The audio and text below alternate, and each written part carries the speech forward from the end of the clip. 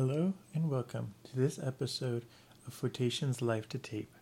This is a podcast dedicated to classic stories and historical literature from around the world. These episodes will be the audio version of our visual audio series.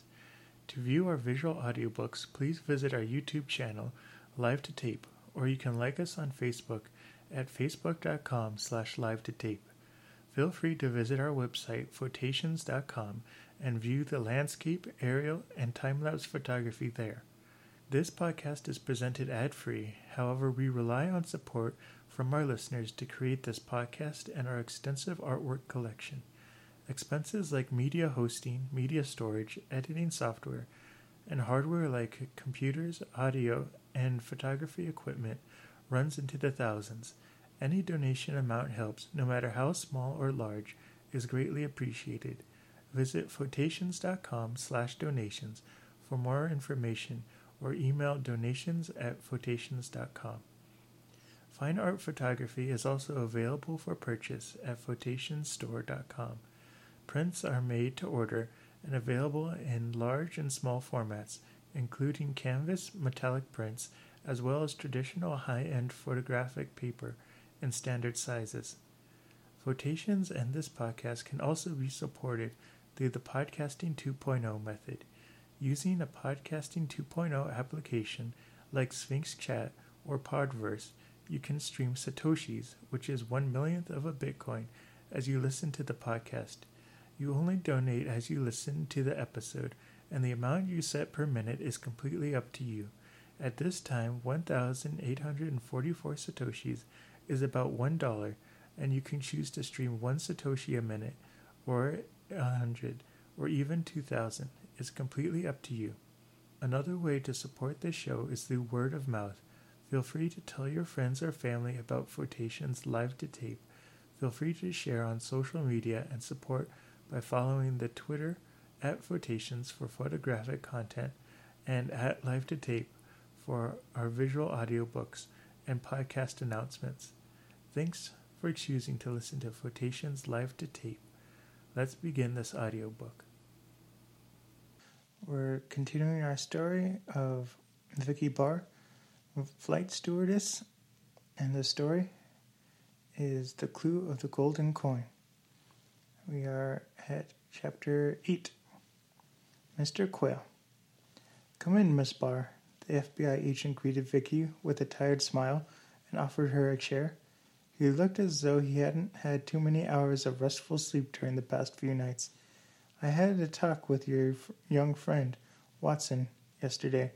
I suppose that's why you're here." Vicki nodded. "It was wise of you to have the lad come and see me. I certainly agree that Mr. Duke's proposal to him was a most unusual one. As soon as the boy left, I tried to contact Mr. Duke, but discovered that he was in Cuba and was expected back today." "Yes, I know," Vicki said. Mr. Quayle looked at her sharply for a moment, then went on. "However, I did make some discreet inquiries about him. It appears he is in the import-export business, engaged in trade between the United States and Cuba. So far as I can tell, his trading is thoroughly respectable and legitimate, being principally concerned with sugar, although he also deals in laces, perfumes, antiques, and other luxury items. And legitimate, being principally concerned with sugar, although he also deals in laces, perfumes, antiques, and other luxury items." He stroked his stubble on his square jaw. "Knowing here at the airport, since a great many of his shipments come in by air express and air freight." The FBI investigator grinned and reflectively stroked his stubble on his square jaw. "You remarked a moment ago that you knew Mr. Duke had been in Cuba. Do I gather you have been doing some sleuthing on your own?" "A few things worried me," Vicki said seriously, "and I didn't want to bother you with them until I had a little more to go on. The other day," she paused and then started over again. "You may remember when you questioned our crew the other day, I mentioned an old man on the flight. who seemed to be having a particular manner. At the time, you didn't attach much importance to it. Mr. Quayle nodded his head slowly as he thought back over the Friday meeting. Uh-huh, he said. Well, Vicki went on, I saw him again today. As Vicki told her story, the FBI agent listened in attentive silence. Vicki repeated her experience after she had served his lunch, and how she had found the travel folder that seemed to direct her to the Granda restaurant in Auburn City. She told the story in more detail than after she had served his lunch, and how she had found the travel folder that seemed to direct her to the Granda restaurant in Auburn City. She told the story in more detail than she had on Friday, so that Mr. Quayle could get all the background that led up to her present vague suspicions and feeling of unrest. Then she told about overhearing Ramoon Duke's conversation with Joey Watson in the snack bar, and her surprise when Duke directed the taxi driver to take him to the same restaurant that was named on the travel folder. Mr. Tyrrell left in his seat, and so this afternoon, after the pirate on an old smoke-blackened barber pipe, nodding now and then, and muttering, yes, uh-huh, I see. Vicki went on with her story. She told about seeing Mr. Eaton Smith again at his office, of seeing Ramoon Duke at the Granda, and nodding now and then, and muttering, yes, uh-huh, I see. Vicki went on with her story. She told about seeing Mr. Eaton Smith again at his office, of seeing Ramoon Duke at the Granda, and finally of finding old Mr. Tyrrell apparently working as an errand boy for Duke. He seemed frightened, half to death, Mr. Quayle, she continued. He clutched my hand like a little boy and kept saying, I have to talk to you. I don't know what it all adds up to, if anything, but I can't help having a strange feeling about it. Why was he flying to Florida on a luxury plane? Why didn't he come by bus, or at least on an economy coach flight? That's an interesting question, Mr. Quayle agreed. Maybe I'm imagining things, Mr. Quayle, but why was he flying to Florida on a luxury plane? Why didn't he come by bus, or at least on an economy coach flight? That's an interesting question, Mr. Quayle agreed. Maybe I'm imagining things, Mr. Quayle, but it was Ramoon Duke who made that strange proposition to Joey. It was Joey's flashlight that was found at the scene of the robbery. It was old Mr. Tyrrell who was trying to direct me to Ybor City, and who I found today at Ramoon Duke's house, so scared that he could hardly talk.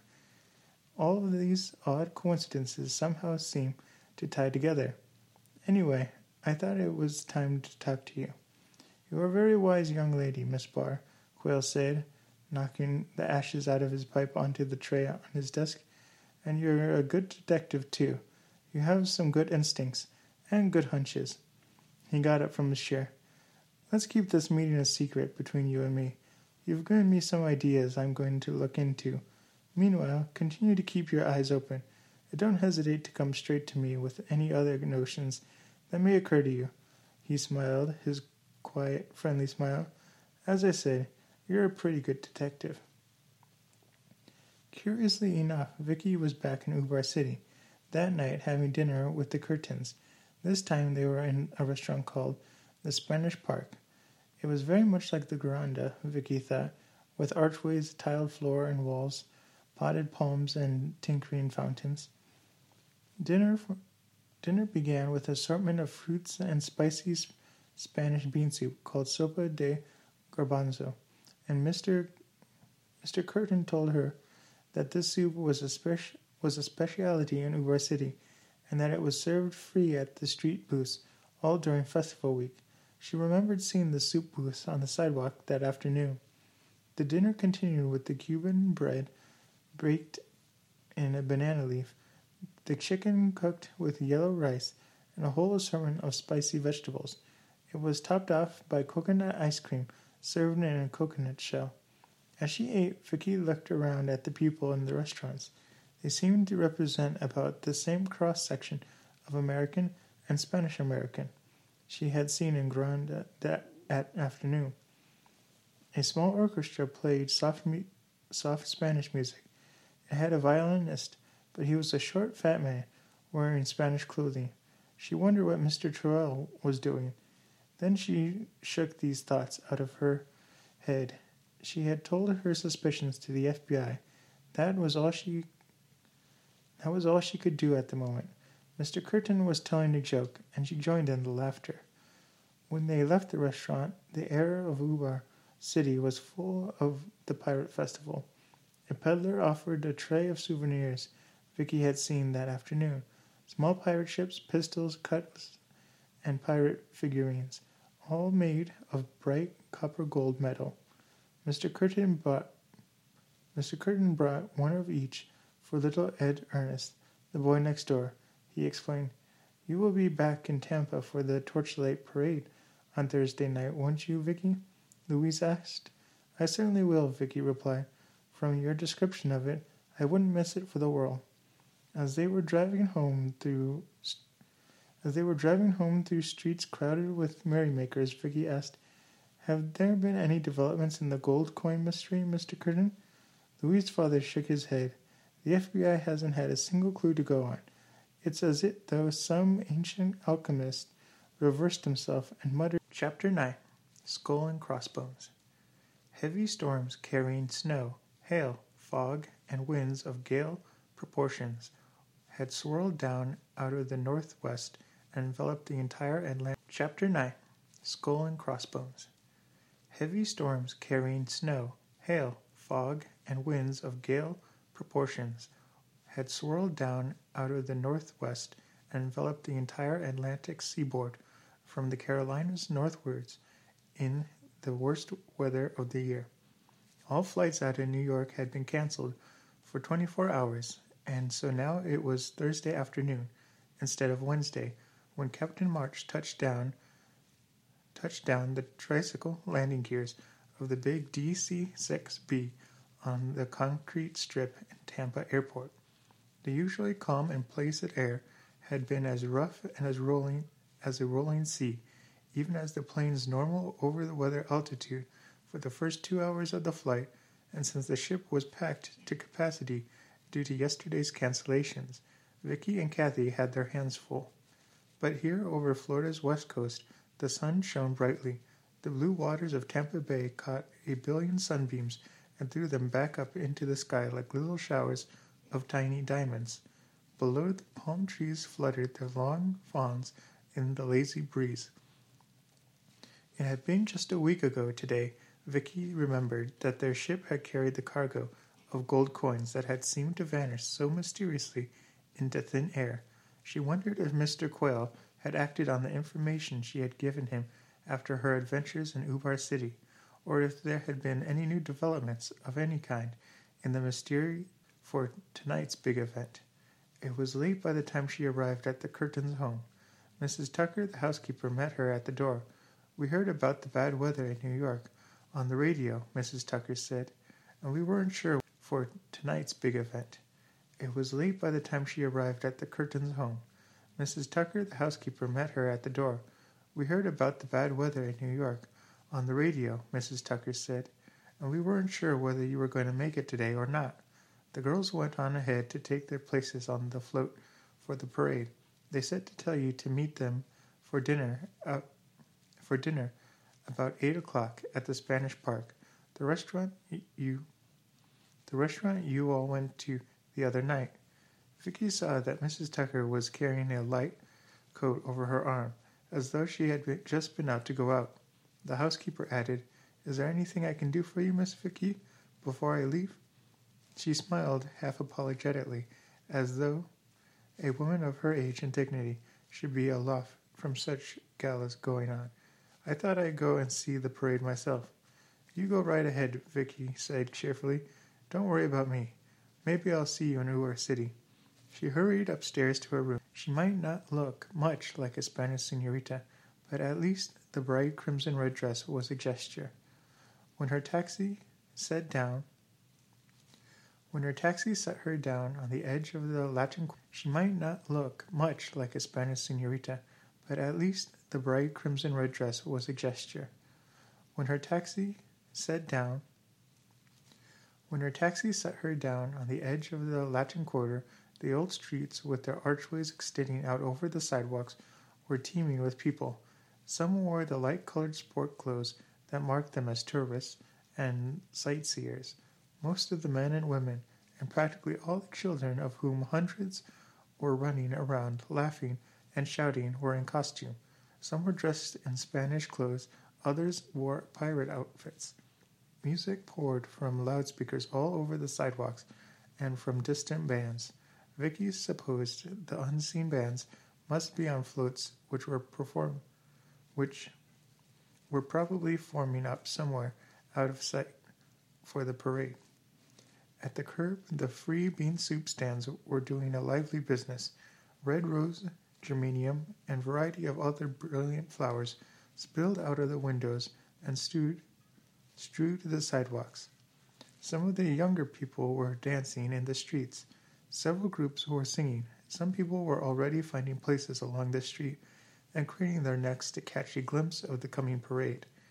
A happy spirit of the carnival had Ubar City in its grasp, and Vicki joined in the laughter as she allowed herself to be carried along the human tide of the huge crowd.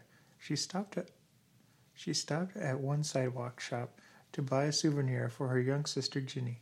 She chose one of the miniature imitation gold pirate ships that seemed to be the festival's most popular souvenir, and slipped it into her handbag. She paused again to buy a red rose from an old woman who was selling flowers under an arcade. As she slipped it into her hair, two boys with a guitar stopped and serenaded her with a few rhythmic chords. Vicki couldn't control the impulse to whirl gaily around in a Spanish dance step. She wound up against an iron grillwork gate and paused to catch her breath. She looked up, and a familiar sign caught her eye. F.R. Eaton Smith, Travel Agency. Underneath it was a hastily lettered cardboard place card. Welcome to the Gasparilla Festival. Open house refreshments. Inside the house was a blaze of light. People were going in and out in a steady parade. On impulse, Vicki walked up to the 3 steps to the entryway to enter the hall. At a long table against one wall, 2 senoritas were serving cake and fruit punch. Vicki accepted a cake from the tray and a glass of punch. Is Mr. Eaton Smith around? Vicki asked one of the serving girls. She thought it would be polite, and in the spirit of the evening, to thank her host for his hospitality. The girls laughed gaily and waved a hand aimlessly in the direction of several rooms that led off the center of the hall. He's around somewhere. Anywhere. What a wonderful old house, Vicki thought as she looked around. It must be at least 100 years old, maybe more. The broad doorways were hung with very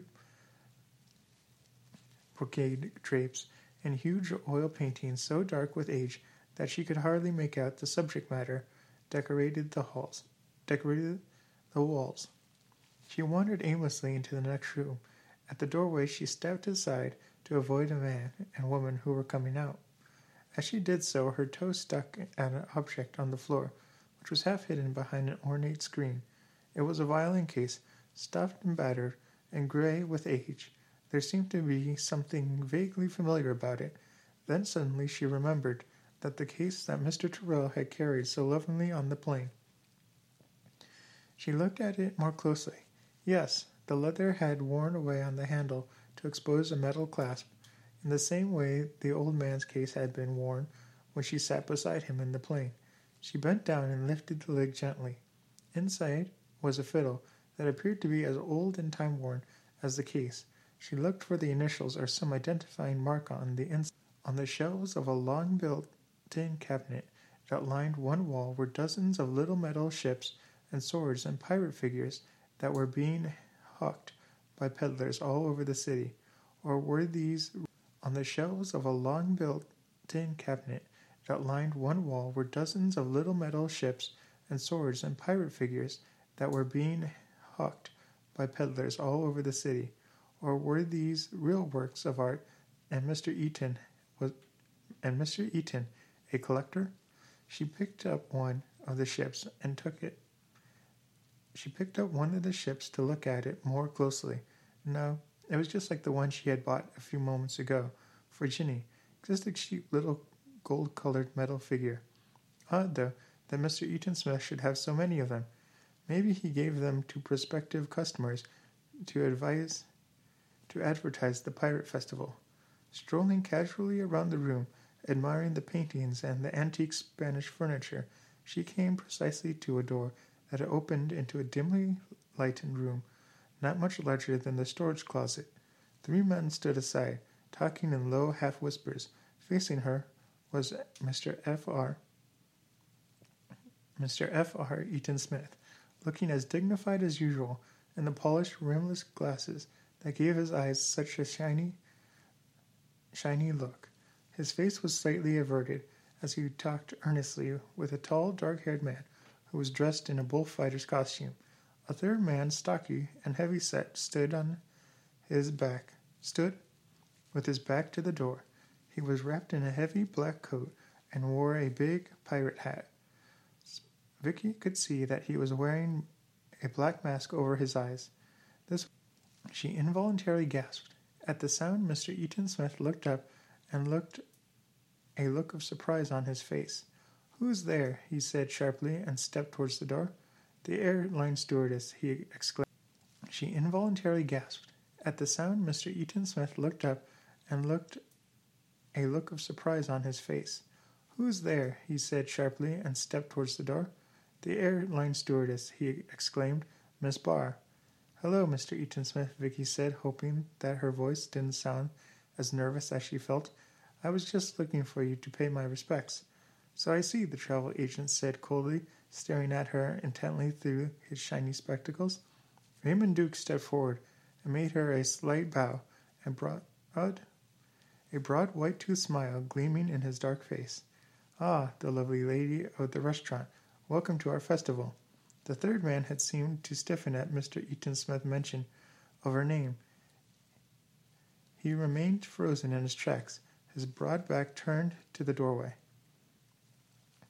"There are some refreshments in the hallway, Miss Barr," Eaton Smith said. "Please enjoy yourself. Will you join? I will join you in a moment." Vicki turned away, relieved to be free of the awkward situation, but 100 thoughts tumbling over and over in her head. Wild confusion. Each one seemed to cry out for recognition. So there was some sort of connection between Duke and Eaton Smith. She had found old Mr. Tyrrell half frightened out of his wits leaving Duke's house. He had cried, "I have to talk to you," and now the old man's violin case in Eaton Smith's house. She was sure of that now. If Mr. Tyrrell was also working as Eaton Smith's errand boy, was he as frightened of him as he had been of Duke? And did all these things have any bearing on Duke's strange proposition to Joey, and to the fact that Joey had been the only suspect up to now, at least so far as she knew, of the theft of the pirate gold? And who was the third man who had stood with his back to her? There was something familiar about that spooky figure. She had obviously surprised them while they were talking about something they didn't want to be overheard. If not, why Mr. Eaton Smith's brusque manner after his politeness of the other day and the open hospitality of his house tonight? All these thoughts flashed through Vicki's mind in a short time. It took her to walk across the room. As she was entering the hallway, a heavy black figure brushed past her, bullied its way through the people who had entered in response to Mr. Eaton Smith's welcome sign, and bolted through the door into the streets. As he flashed past her, Vicki caught a glimpse of the white skull and crossbones design on the front of his hat. He might be a key to the mystery. She had to find out. She started after him. Chapter 10. The Torchlight Parade. And the streets outside had suddenly grown dark, with the last brilliant red rays of the settling sun bathing the housetops to the west in a crimson glow. Chapter 10. The Torchlight Parade. And the streets outside had suddenly grown dark, with the last brilliant red rays of the settling sun bathing the housetops to the west in a crimson glow. The crowds in the street had become even heavier and noisier, and down at the end of the block Vicki heard the blaring bands and saw the bobbing flames of the torches as the parade went by. She looked around frantically. How was she ever going to spot one man in this mad, confused throng? Then, down the block, moving in the direction of the parade, she saw a stocky figure with his black costume standing out in the sea of so many colorful costumes. He was pushing his way ruthlessly through the mass of people that jammed the street. She ran after him, stumbling and bumping into people, sometimes nearly falling, but never letting the broad black figure out of her sight. Then the man came to the corner at an intersection of the cross street along with the noisy, colorful parade was passing. He slipped into the happy crowd of marchers and was lost to sight. She turned her head to look back over her shoulder. The tall figure of Raymond Duke, with the shiny bullfighter cap perched gently on his head, was moving rapidly in her direction. With a little gasp, Vicki ran into the passing line of marchers, and then she too was swallowed up by the parade. Now she was carried along by the merry-making marchers, like a ship of wood in a swift stream. Some groups were parading 6 or 8 abreast, with clasped hands forming a barricade through which she could not pass. She dodged around them, squeezed between others marching couples, squirmed and twisted, and tried to forge ahead through the slowly moving column. Now, if she could keep track of the man she was after by his black cloak, Raymond Duke would have no trouble seeing her, blonde hair in sight. At the moment, the moving line. If she could keep track of the man she was after by his black cloak, Raymond Duke would have no trouble seeing her, blonde hair in sight. At the moment, the moving line of marchers ground to a slow stop. Just ahead, a float standing as its driver waited for the parade to move again. Looking up at the float, she saw Louise Curtin, wearing a white silk dress and black lace, and a black lace mantilla over her dark hair, sitting on the throne of red and white flowers and waving to the people below her. Louise, it's me, Vicki, right here below you."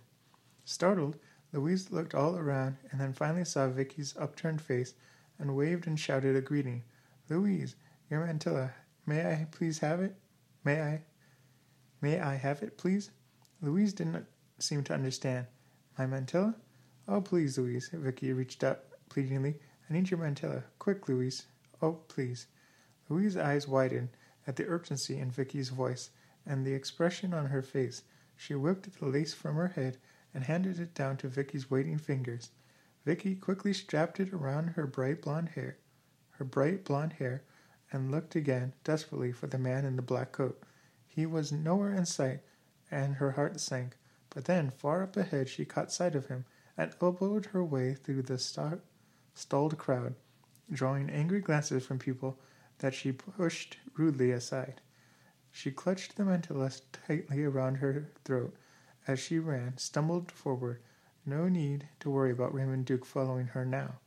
With the red dress and black head covering, she looked like any of these 1,000 other girls in the great crowd.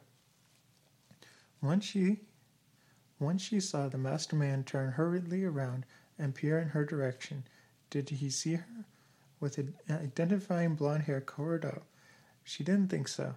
If only she could manage to move faster. One thing she was pretty sure of. He would stay in the parade. The heavy mass of costumes would be his best protective cover.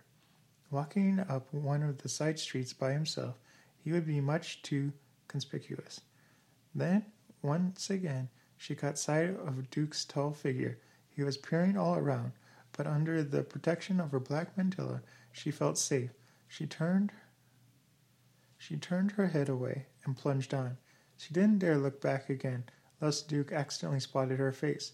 Her breath was coming in painful gasps now, but she fought her way on, never taking her eyes off the pirate's black cape and black hat. Then, half a block ahead of her, the moving parade seemed to be widening out, losing its marching form, and the marchers spreading out and milling around in aimless circles like thin streams of water that had suddenly flowed into a round, cup-like pool. The floats ahead of her stopped, some of them pulling out of line. Obviously, this was the end of the route. The parade was breaking up. The black-clad figure was forever lost in the surging eddy of human figures. Vicki found herself pushed up against an iron fence that surrounded a statue. She clung to it while she caught her breath. All around her, groups of people went off arm in arm. Musicians from bands strode by carrying their instruments under their arms, or occasionally pausing to blow a wild note in sheer exuberance. Vicki felt lost, discouraged, and alone. Then she took stock of the situation she was in and reflected on the wild chase of the last half hour. Supposing she had caught up with the Black Road pirate, suppose he had suddenly stopped and confronted her, what would she have said? Would she have pulled the mask from his face? As she was thus lost in thought, a cheerful voice behind her said, "Vicki." She turned around. It was Louise. "Hi there, Vicki. How do you like our Gasparilla parade?" Vicki managed a grin. I wouldn't want to be in one every day. She took the black lace from her head. "Thanks for your use of mantilla." Louise frowned, and she took the shawl. "Back there a while ago, you asked me for this. You seemed, well, almost desperate. Was anything wrong, Vic?" "I guess maybe my face was showing my excitement," Vicki laughed, passing the incident off lightly. I guess I sort of fell out of place without a costume." "I don't blame you," Louise said, forgetting the incident. "Now let's go join Daddy and Nina at the Spanish Park." The meal was a happy one. Louise and Nina laughed and talked about the parade, and Mr. Curtin told funny stories about the antics of the members of the Ye Mystic Crew. Vicki joined in the party, but her mind was far away, seeing the frightened old violinist in front of Duke's house. Duke, Eaton Smith, and the masked pirate whispering in the little room, startled at her appearance, the pirate running away from her in the crowd, finally Duke appearing to follow her. "You're very quiet this evening, Vicki," Mr. Curtin remarked on the drive home. "She's tired," Louise said. "Don't forget she had a long trip down from New York today." When they arrived at the house, Mrs. Tucker was there before them. "A messenger just delivered this for you, Miss Vicki," she said, handing over a large manila envelope. Vicki took the envelope and continued on her way to her room to wash up. Inside the room, she opened the flap and pulled out the contents. They consisted of a skull and crossbone insignia, crudely cut from the front of a cardboard pirate hat, like the one the masked man had been wearing tonight, and a crudely penciled Chapter 10, The French Sand. Vicki had a restless night. This was unusual, because her healthy young body ordinarily enabled her to drop off into restful slumber almost as soon as she turned off the light. But last night she had been disturbed. Vicki had a restless night.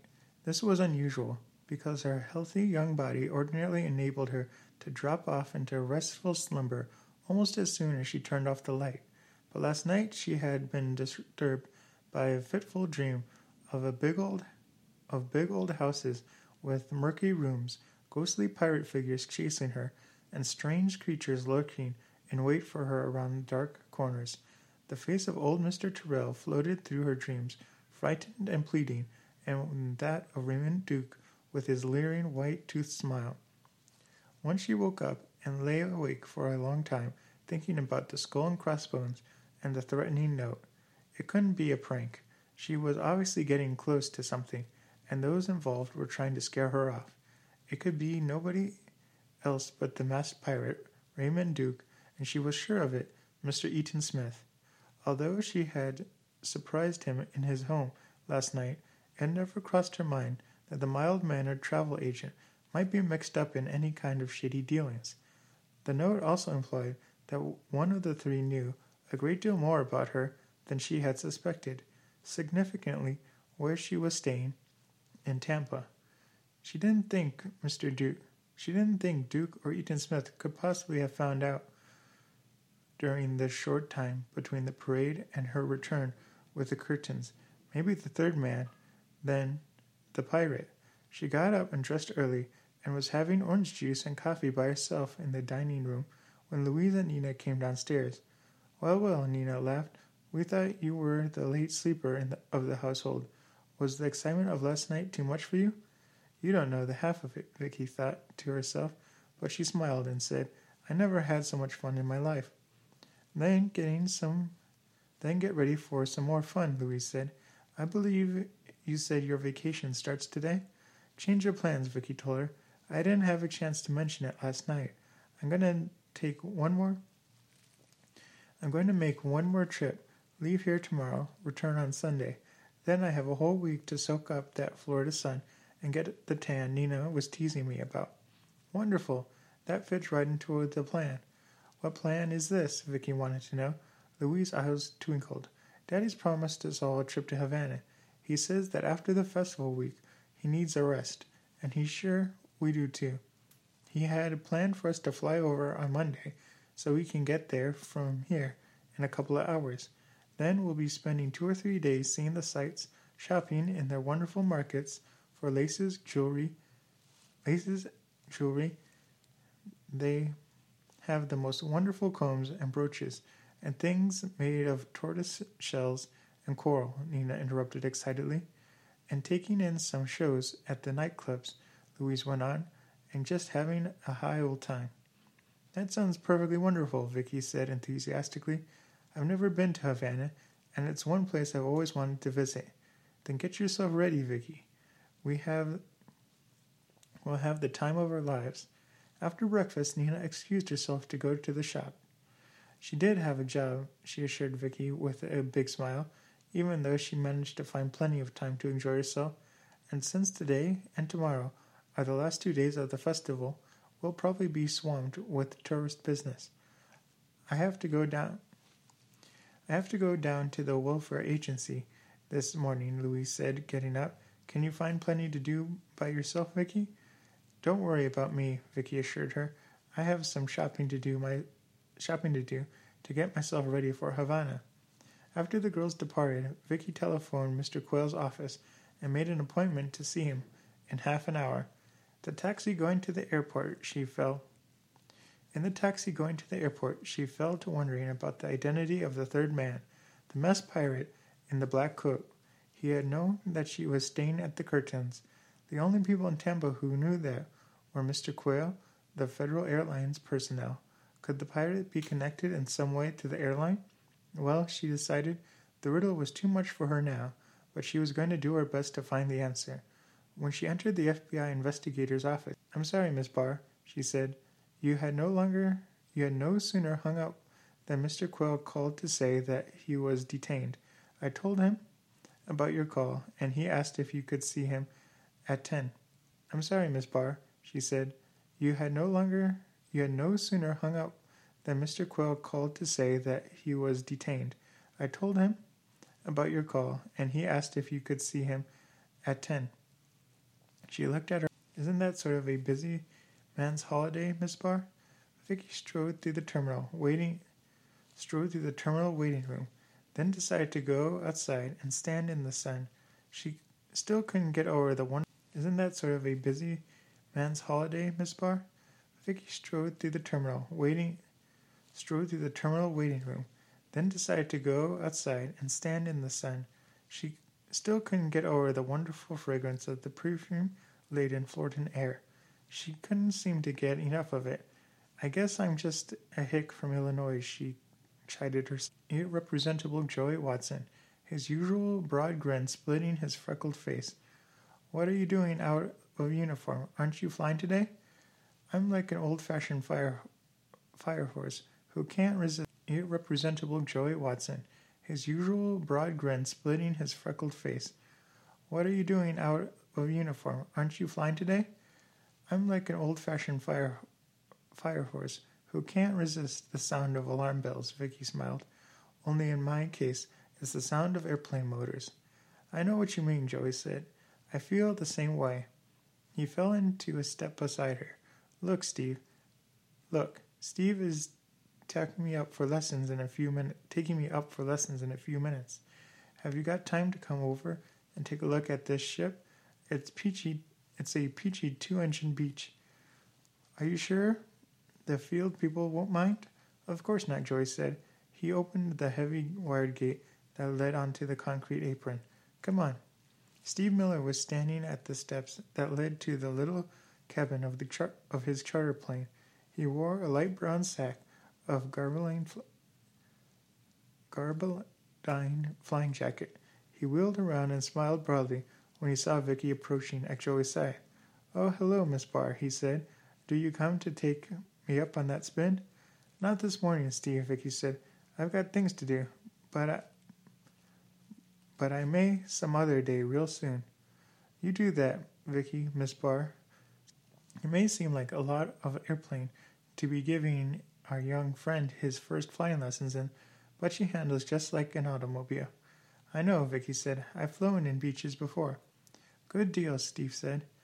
It may seem like a lot of airplane to be giving our young friend his first flying lessons in, but she handles just like an automobile. I know, Vicki said. I've flown in Beaches before. Good deal, Steve said.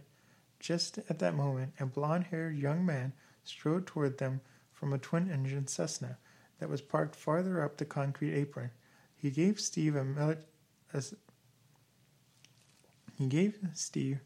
a semi-military salute and said hello.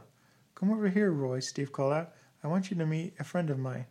The blond young pilot looked at Vicki as he said, I've met your student, Steve. But this is Miss Vicki Barr, Steve told him, licensed pilot and federal airline hostess. Vicki, this is Roy Olson. He's a charter pilot out of St. Pete. He comes over the bay occasionally to take the bread out for our mouths. Roy Olson grinned. Don't you believe it, Miss Barr. I just fly over here now and then to help relieve the load on the Tampa boys. He had an infectious grin, and Vicki liked him immediately. I hate to break this up, Steve Miller said, but if I'm going to give Joey a lesson before the warehouse bosses start yelling for him, we better take off. He climbed into the cabin and went forward to the cockpit. Come on, kid, he said over his shoulder. Strap yourself in, and don't touch that wheel until I tell you to. Joey touched his thumb to his forefinger in the time-honored airman salute to Vicki, and followed Steve into his plane. Vicki watched as they taxied out onto the runway and, getting the go-ahead from the traffic tower, took off. I'll see you again, Mr. Olson, she said to the flyer from St. Petersburg. Again the young man grinned and said, Good deal. Mr. Quayle, Vicki asked, after she had told the latest of her adventure, Do you think I'm seeing Boogeyman in the closet?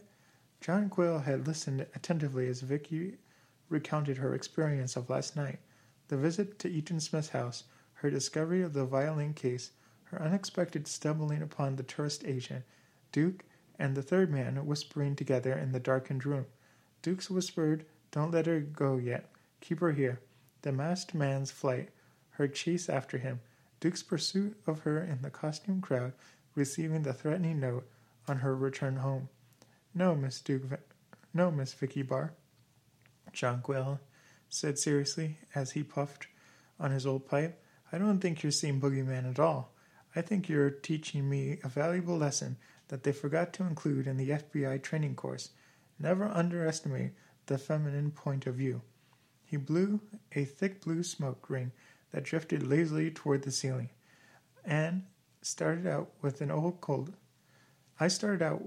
cold, hard fact that a shipment of gold coins had been stolen in some mysterious way. You, on the other hand, started out with the warm human fact that an old man was unhappy, a young boy seemed headed for trouble. I concentrated on trying to find the thieves. You concentrated on trying to help the old man and the boy. He paused again and smiled. Does it sound like a lecture? Why, no, sir, Vicki said politely.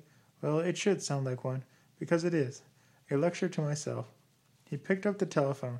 Now, if you'll excuse me, I think I have to take a little closer look at a certain importer and a certain travel agent. Vicki got up from her chair.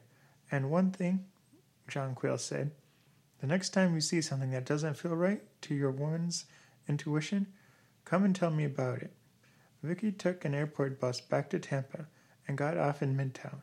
Her head was spinning as she tried to puzzle out the tangled events of the past week and put them together in some logical order. But the sun was too bright and the air was too sweet and clean from gloomy thoughts. Her mind leaped ahead from the fun she'd be having in Havana. She sauntered along the streets aimlessly, looking into the shop windows. She stopped in front of an art supply store and was casually examining some of the pictures that were on display when a familiar figure inside the shop caught her eye. It was the old violinist, Mr. Terrell. She entered the store just as the man was saying to the clerk in his quavering voice, "And 5 pounds of French sand, please." "I'm afraid you've almost bought us out of French sand these past few days, sir," the clerk said. "Not very much demand for it here, but we should have some left. I'll go see." He turned to go. Vicki looked around the store. Mr. Terrell seemed to be alone. This was her chance to talk with him. She walked up to the counter and said, "Why, hello, Mr. Terrell." At the sound of her voice, the old man turned, and a smile broke over his lined face. Why, it's Miss Barr. You were in such a hurry the last time we met that I didn't have much of an opportunity to say hello." She remembered the old man's frantic plea. "I have to talk to you." If he really did have something important to tell her, now was the time to draw it out. "Mr. Duke said that you were working for him. He seems like a pleasant man." At the mention of Duke's name, the old man's eyes again took on a frightened look. He nodded his head, and for a second his eyes fell. Yes. "Do you also work for Eaton Smith?" Vicki asked casually, as he had on the street of Barr. The old man grasped her hand and stammered, "Miss Barr, I feel that you are my friend, the only friend I have." His eyes were pleading in his ashen face. At that moment, the clerk reappeared with Mr. Terrell's package. The old man fumbled nervously in his pocket to get the money to pay for it. So the old man really is in trouble, Vicki thought. But how could he possibly be connected to Duke and Eaton Smith and the man in the pirate cloak? "Mr. Terrell, did you leave a message in the plane that day for me, a travel folder?" "Yes, and you found it." For a second his eyes lost their frightened look. "Miss Barr, I need help. I have to talk to you." "Then let's find a quiet place to talk," Vicki said soothingly. No, not now." He looked fervently out into the street. "Mr. Duke is waiting for me in his car down at the corner." The old man lowered his voice to a whisper. "When do you fly again to New York, Miss Barr?" "Tomorrow," Vicki answered, surprised at this question. "Tomorrow at 3:45. Federal Flight 17. "I'll be on that plane, Miss Barr," Terrell's voice. Chapter 12. The Disappearance. Promptly at 3 o'clock, Vicki entered the airport terminal building. From a payphone, she had put in a call for Mr. Quayle's office upstairs. He had asked. Chapter 12. The Disappearance. Promptly at 3 o'clock, Vicki entered the airport terminal building. From a payphone, she had put in a call for Mr. Quayle's office upstairs. He had asked her to report anything to him that didn't feel right to her. Her meeting with Mr. Terrell yesterday certainly qualified as not feeling right. She had tried to call him yesterday, but had been unable to reach him. But once again the FBI man wasn't in his office. His secretary thought he'd be back shortly. Vicki went to the reservations desk to look at the passenger list for Flight 17. There was his name, all right, Amos Terrell. So the old man had made it. Before this day was over, Vicki thought to herself she ought to have the answers to a lot of troubling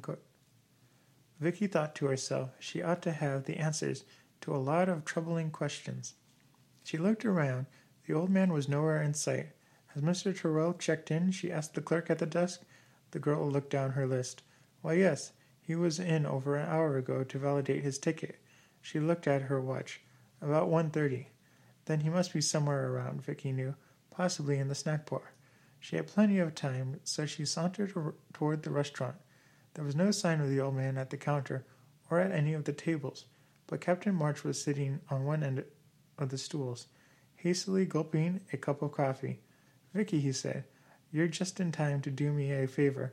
I can't find my best pair of pigskin gloves, and I think I may have lost one of them somewhere in the terminal. I have to rush to the weather briefing, so be a good girl and see if you might be at Lost and Found. You'll know them by the Abercrombie label." Vicki walked across the big waiting room,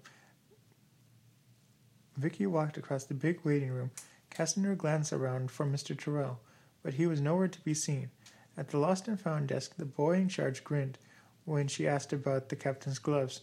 "These were turned in Thursday," he said, reaching under the counter and coming up with a new pair of pigskin gloves. "These the ones?" She looked at the gloves. Vicki's eyes caught sight of an object lying on the lower shelf behind the boy. "What's that?" she asked sharply, pointing. "That? The violin case." The boy turned and picked it up. "One of the porters found this old fiddle about an hour ago." "Is it yours, miss?" Vicki looked at the worn leather case with the frayed handle and exposed metal of the clasp. It was Mr. Tyrrell's, no doubt of that. But it bore the fresh scratches, and there was a dent in the side as if somebody had stepped on it. "Where was it found?" Vicki's voice took on a strident note as a dark wave of dread swept over her. "Outside somewhere. The porter didn't say just where." Vicki turned and ran up the stairs to Mr. Quayle's office on the second floor. When she burst through the door, the secretary looked up and shook her head. "He hasn't come back yet, Miss Barr, and I really don't know when he'll be in. Is there anything I can do for you?" "May I leave a note?" "Certainly. You'll find paper on the desk over there." Vicki hastily scribbled a message, telling the FBI investigator about her meeting with Atmos Tyrrell yesterday, his checking in at the reservation desk, and her finding the battered violin case that appeared to show marks of a struggle. She folded the note and gave it to the secretary, then went down the stairs with a heavy heart. 20 minutes later, when the passenger boarded the plane, she looked in vain for Mr. Tyrrell among them, but when the last of them had come aboard, Chapter 13, Havana. When Vicki arrived back in Tampa the next day, she went directly to John Quayle's office to see if he had any news of Atmos Tyrrell. The office was closed. Chapter 13, Havana. When Vicki arrived back in Tampa the next day, she went directly to John Quayle's office to see if he had any news of Atmos Tyrrell. The office was closed. She found a taxi and drove to the Curtains. Nina and Louise were in a flurry of packing for their Havana trip, trying to decide which dresses they would need for the various things they planned to do. They both burst into a torrent of excited babble when Vicki entered the room. "Look, Vic, which evening dress do you think looks better, the green or the white? Just look at this lovely new bathing suit I bought at the shop today. You'd better start your own packing, Vic. Daddy plans on leaving bright and early in the morning." Vicki had to smile at their enthusiasm, but her pleasure in the projected trip to Cuba was dampened by her worry of what happened to elderly Mr. Tyrrell. "Wait until I change," she said. "Then I'll help you pack, and you can help me." In her room, Vicki threw her bags onto the bed and took the telephone book from the table. It hadn't occurred to her to wonder whether Mr. Quayle lived in Tampa. If he didn't, she'd have to ask Mr. Curtin where she could find him. He'd certainly know, but she didn't want to worry him with her own involvement in the case, unless she had to. She was in luck. John Quayle's name was in the book. She dialed his number and waited. In the moment, his familiar voice answered the phone. "Mr. Quayle, this is Vicki Barr. I hope you don't mind me calling you at home like this on a Sunday afternoon, but I was worried about Mr. Tyrrell. Did you find anything about him?" "I'm sorry, Miss Barr," the voice on the other end of the phone said. "As soon as I got your note yesterday, I put one of my men on the job of tracking him down, but so far no luck. We found that he had been living in a cheap boarding house in the quarter, but his landlady apparently hasn't seen him since yesterday." "Oh dear," Vicki said. "Don't worry, Miss Barr. I'll let you know as soon as I hear something. I won't be home for a few days, Miss Quill. The curtains are taking me to Havana, but if I can be of any help by staying. Now, see here, young lady, you just go on to Havana and enjoy yourself. The FBI will find him. Don't worry. Vicki thanked him and started to hang up. Then she thought of something else. Did you find out anything about Mr. Duke and Mr. Eaton Smith? It appears they are both out of town. Gone, Vicki? Almost shouted the word. Maybe they forced Mr. Tyrrell to go with them. Maybe they... Mr. Quayle's good-natured laugh came over the wire. Better not jump to conclusions, Miss Barr. Mr. Duke told some friends that he was going out of town on business. He didn't say where. And Mr. Eaton Smith said that he had flown to Nassau. We're making a check, of course, on the basis of the reports you made to me, but you have to remember that both men are respected businessmen here in Tampa, and that the nature of their business compels them to travel a good deal. We can't barge in with charges we have no way of proving. But again, don't worry. If they've done anything unlawful, we'll find out. Now you run along to Havana and have a good time. Vicki thanked him and hung up. Early the next morning, Mr. Curtin and the girls boarded a Federal Airlines plane for Havana. It was fun, she thought, as she leaned back in the reclining seat to travel as a passenger. Both the stewardess on the flight were old friends with whom she had flown many times. They made a point of waiting on her with a mock pomp and ceremony, and referred to her sometimes 2 and 3 times in one sentence as Madame. Is Madame comfortable? Would Madame care for 1 or 2 lumps of sugar in Madame's coffee? Is Madame sure she won't get airsick? Has Madame ever flown before? Nina and Louise giggled at the jokes and played up to it. Everyone was having fun. This, Vicki thought, is a way a vacation should be. All the fears and uncertainties that had crowded her mind for the past week vanished like magic.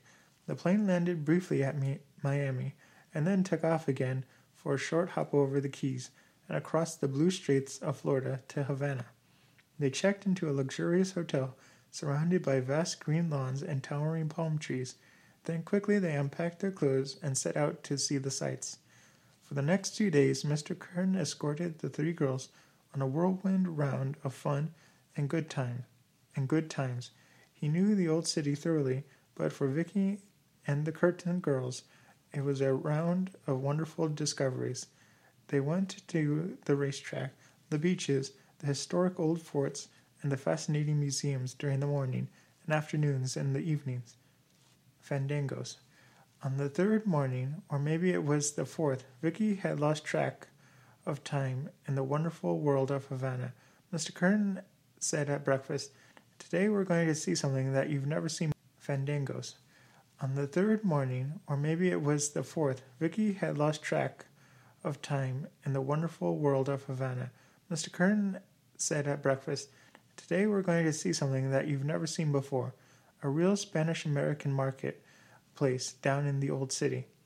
"What's so special about it?" Nina asked. "Some people call it the thieves' market," Mr. Curtin explained. "In the old days, the pirates and the freebooters all went there to sell the loot they had taken from captured ships. Even today, it's a place where stolen goods are sold." "Oh," Nina said, "a thieves' market. I can't wait to buy something." "Not so fast, Missy," Mr. Curtin laughed. "I said we're going to look, and not to buy. It's still a crime to receive stolen goods." "But if it's all right for the thieves to sell things," Nina persisted, "it should be all right for me to buy them." "Not on your life. The authorities down here occasionally shut one eye to certain practices that help make a tourist attraction, but I don't." Then I'll do it when you're not looking," Nina teased, "and you're not too big to be spanked if I catch you." The girls giggled at this exchange, and then Mr. Curtin went on. "Seriously, though, this market is a strange combination of fine legitimate shops and black market operators. What say we go out to Varado Beach this morning for a swim, then take in the markets this afternoon. The Thieves' Market was a cobblestone square with an ancient stone fountain in the middle, and shops and outdoor cafes on all four sides.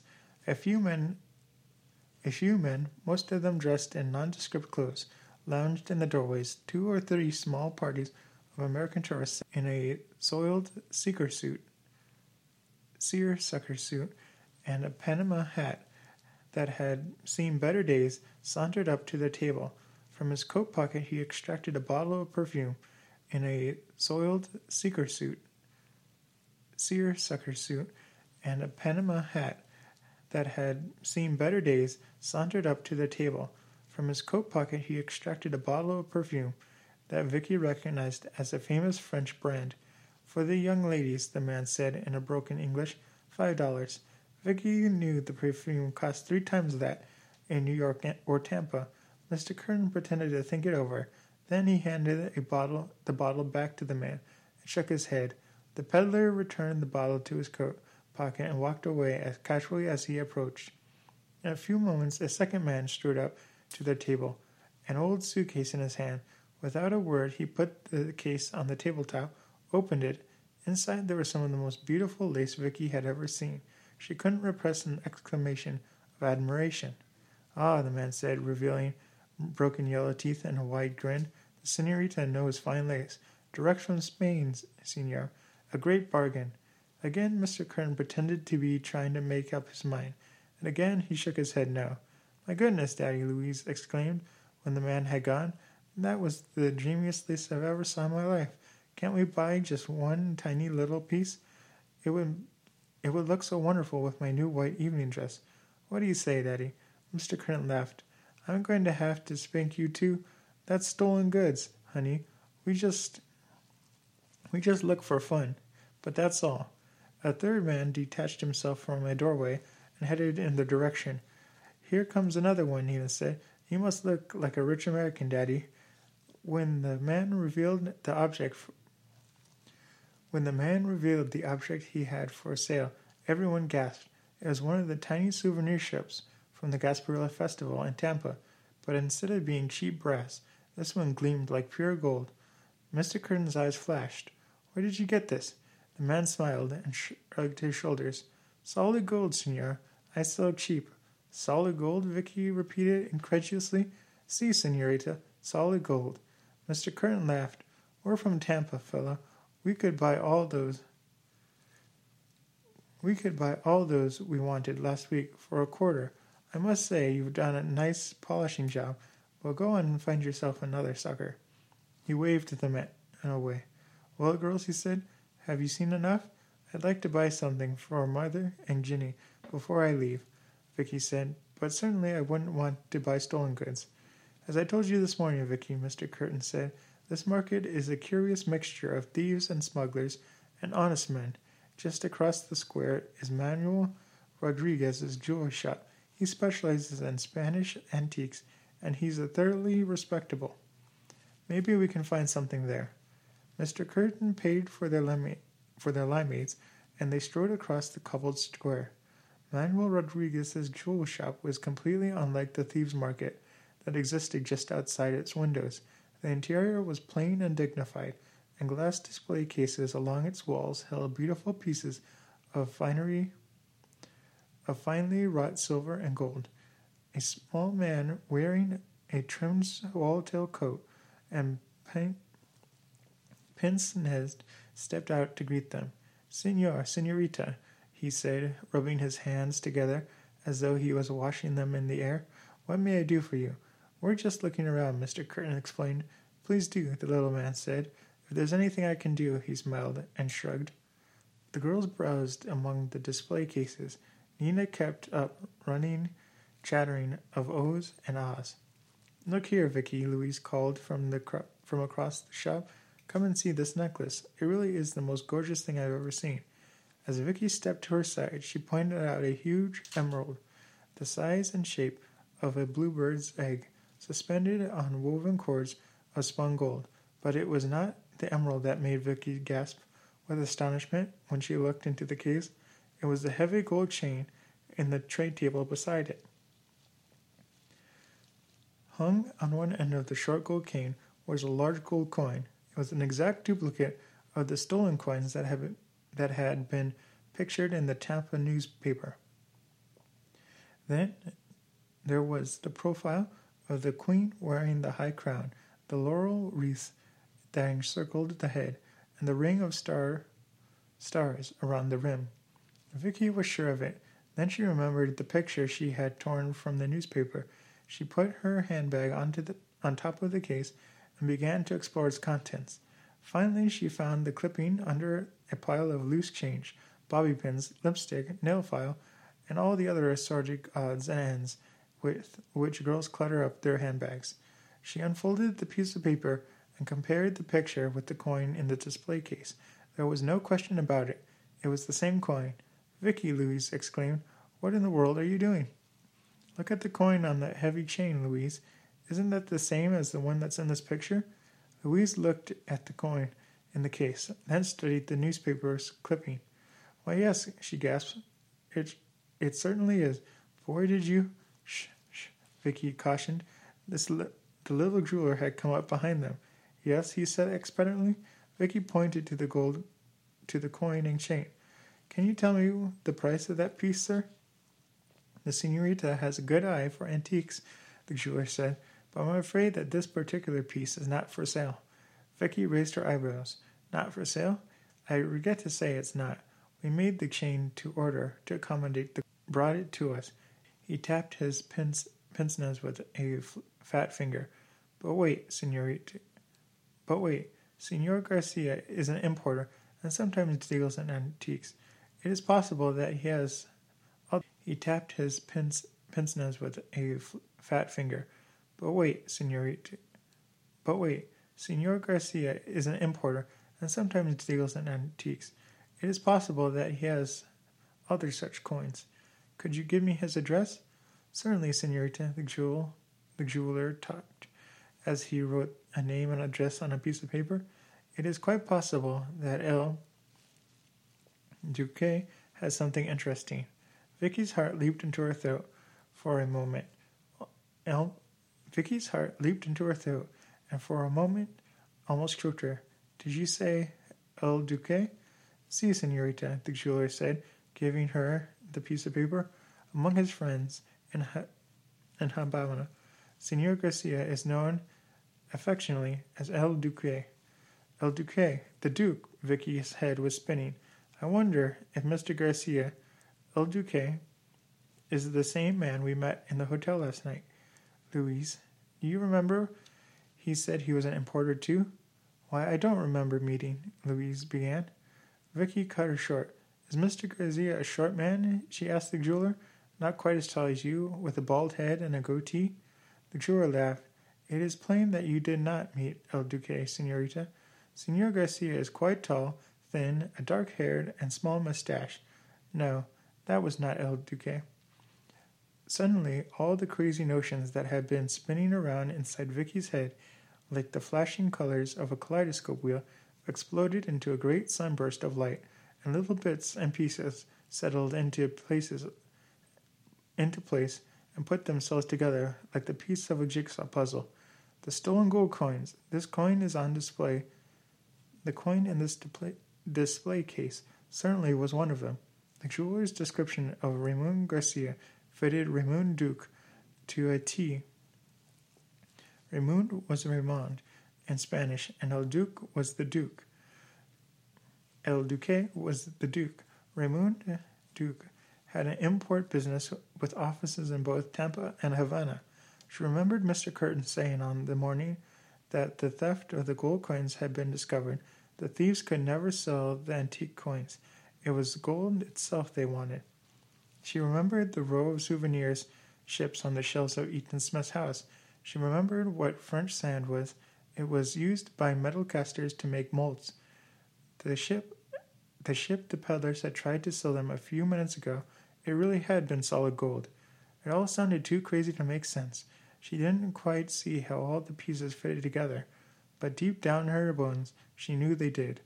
That little ship that the peddler had offered them was made of gold melted down from the coins that had been stolen from Flight 17.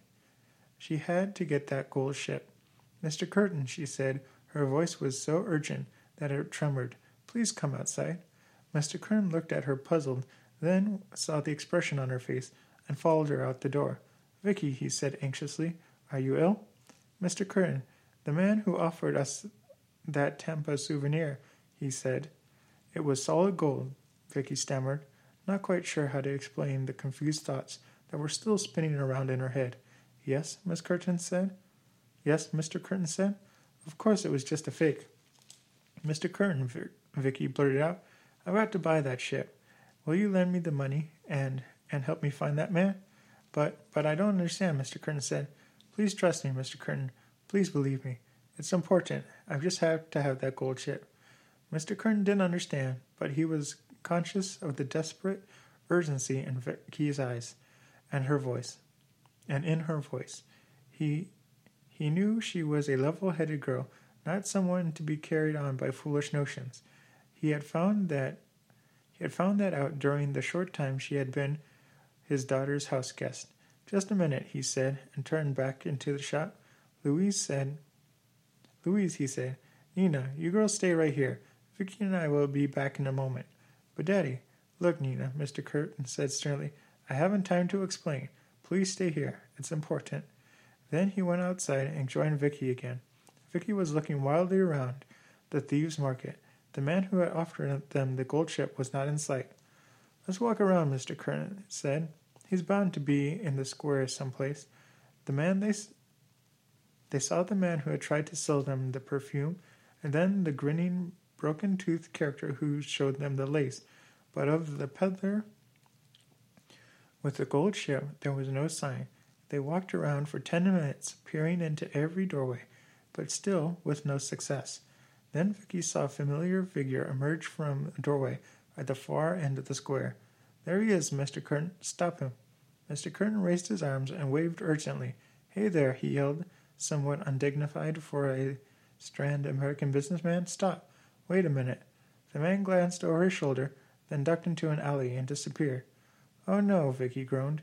"Come on, Vicki," Mr. Curtin said, and broke into a run. Vicki followed at his heels. They came to the alley, but there was no one in sight.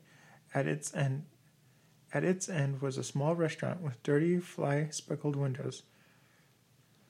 Vicki peered inside. The man was hurrying through the back door into what must be the kitchen. "I'll get him," Mr. Curtin said, and stepped inside. Looking through the dirty glass of the window, Vicki saw Mr. Curtin speaking earnestly to the man behind the counter. The man listened and turned and spoke through the doorway, and then, to Vicki's vast relief, the peddler appeared. Mr. Curtin spoke to him briefly, and the two came outside. The Cuban took the little gold ship from his pocket, and Vicki breathed a thankful sigh. "Where did you get this?" Mr. Curtin asked, as he had done with the man who had first approached them in the square. Again the man shrugged. "All right," Mr. Curtin said. "Never mind. How much?" "Solid gold," the man repeated. $100. Mr. Curtin took the ship from the man's outstretched hand and passed it over to Vicki. It was so unexpectedly heavy that she almost let it drop. She looked at it carefully and gleamed with the rich luster of pure gold. More than ever, Vicki was convinced that her crazy notion was right. "Please buy it, Mr. Curtin." $50, Mr. Curtin said. The Cuban shook his head. 85. 75, Mr. Curtin said. "And that's my last offer." The man shrugged. "You drive a hard bargain, senor." He held out his hand. 75. Mr. Curtin counted the bills from his wallet, and the man turned and disappeared into the shabby restaurant. "Oh, thank you, Mr. Curtin. I'll give you a check as soon as we get back to the hotel." "Now, young lady," Mr. Curtin said, "maybe you will explain what all this is about." "I'll explain later, Mr. Curtin. Please trust me. But where can we go to find out if this is really solid gold?" "The jeweler," Mr. Curtin said, "in the shop where we left the girls." They retraced their steps to the shop of Manuel Rodriguez. Nina and Louise were still in the shop.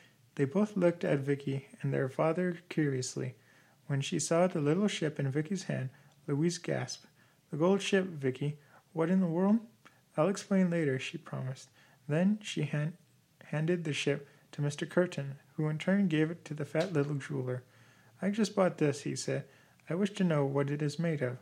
I will gladly pay your usual fee." The jeweler looked at the ship closely. "Are you interested in the figurine as an object of art, sir, or in the gold it might contain?"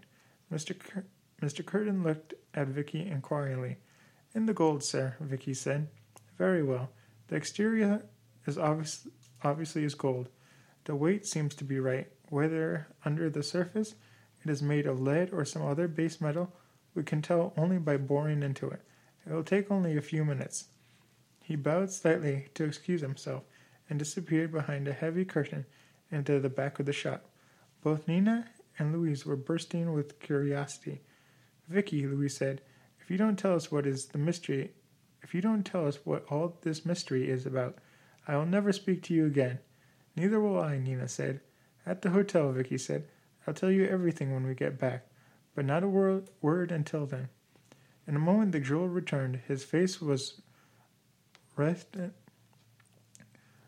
in a smile. "Signor," he said, "I'm happy to tell you that this is a piece of solid gold, very valuable." "Now, Miss Mystery Girl," Mr. Curtin said when they were once more in the suite at the hotel, "can you tell us what this is all about?" Vicki's mind was still in a whirl. Now she was sure she had the secret. Vicki's mind was still in a whirl. Now she was sure she had the secret of the stolen gold coins. She didn't know how they had been stolen or by whom, but she was pretty sure she just knew what had happened to them. "Nina," Vicki began, "I want you and Louise to promise me, cross your heart and hope to die, that you won't breathe a word of this to anyone. If you do, all of us may be in terrible danger." Nina's mouth popped open, and she started first at Louise and then back to Vicki. "Nina talks a lot," Mr. Curtin smiled. "That's her nature. But she can keep quiet when she has to. Isn't that right, honey?" Both Nina and Louise nodded in silent, open-mouthed agreement. "All right," Vicki said. "I'll start at the beginning."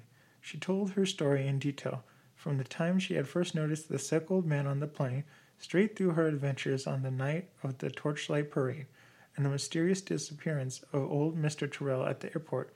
She explained about her relationship with Joy Watson and her report to John Quayle. She took the newspaper clipping from her handbag. "Then I saw that gold coin this afternoon in the jewelry shop, and it is the one right here." She gave the paper to Mr. Curtin. Then the jeweler's description of Ramon Garcia. Remember, he called him El Duque? Couldn't have been that anyone but Ramon Duque. And they remembered the little Gasparilla ship the man had tried to sell him by saying it was solid gold. And all of a sudden, all the pieces of the puzzle fell into place. "It was you, Mr. Curtin, who suggested that the thieves didn't want the gold coins themselves, but because they were too hard to dispose of. But the gold they contained, if the gold figure the man offered us in a thieves' market today had been anything but a copy of the Ubar City souvenirs, I probably would have never suspected anything. But since it was, I knew there must be some connection with Tampa." Mr. Curtin laughed. "The way you wormed that description of Ramon Garcia out of the man in the jewelry shop would have done credit to Sherlock Holmes." Vicki's eyes sparkled. "Where do you think I got the idea?" "What I don't understand," Louise said, "is how the peddlers in the thieves' market got the gold ship model. Surely the people who took the coins wouldn't plan to dispose of the gold by offering it to American tourists in ridiculously low prices. That," Mr. Curtin said seriously, "is something that I'm sure the FBI..." Chapter 14. The Third Man. John Quayle met their plane at the Tampa airport the next morning. He took the little gold ship that Vicki had been carrying in her handbag. "Better not let this go through customs," he said. "We don't want anybody to..." John Quayle met their plane at the Tampa airport the next morning. He took the little gold ship that Vicki had been carrying in her handbag. "Better not let this go through customs," he said. "We don't want anybody, even the customs people, to know about it at this stage. If you will come with me, Miss Barr, I'm sure your friends won't mind taking care of your luggage." When the two of them were alone in his office, Mr. Quayle looked at Vicki for a long moment with a big smile on his face. "The last time you were here, Miss Barr, I said that you were a good detective. Now I want to repeat it, doubled. Of course you were lucky, too, when the peddlers offered to sell you the gold ship, and when you saw the coin in the jeweler's shop. But a good detective is one who is smart enough to take advantage and will soon know all about those two." A dozen questions popped into Vicki's mind, but she contained her curiosity and let the FBI man go on. "We found and will soon know all about those two." A dozen questions popped into Vicki's mind, but she contained her curiosity and let the FBI man go on. We found out all about Raymond Duke and his business connections in Havana as Ramon Garcia, his real name, by the way. Most of those old-fashioned Spanish houses had their kitchens in the basement with big brick ovens for baking bread built into the walls, but the oven in Eaton Smith's house was extra special. It had been lined with the modern. Most of those old-fashioned Spanish houses had their kitchens in the basement with big brick ovens for baking bread built into the walls, but the oven in Eaton Smith's house was extra special. It had been lined with a modern fire brick fitted with high-intensity gas burners and converted into a kiln. It was this kiln that the gold coins were melted down and recast in the form of souvenir ships. We found a handful of antique coins that had been overlooked in the thieves' haste to get the job done, and they have been identified. We also found all the metal casting equipment, including the molds that had been made from cheap souvenirs. Needless to say, we didn't find Eaton Smith. He too had flown the coop. And poor old Mr. Terrell, he just couldn't have been one of the gang. Did you find him? Well, we haven't yet found him, but we did find out all about him. He was an expert goldsmith, and at the words goldsmith, Vicki gasped. Then he was one of the thieves. It didn't seem possible. Until a few years ago, was regularly employed, Mr. Quill went on. Then apparently his health broke down, and he couldn't hold a regular job. Our New York people went to work investigating him the day you reported him missing from your flight, for which he had picked up his reservation. We'll know more about him soon. It hardly seems possible, Vicki mused, that all those preparations in Mr. Eaton Smith's house could have been made after the coins were stolen. That's right. They couldn't have been.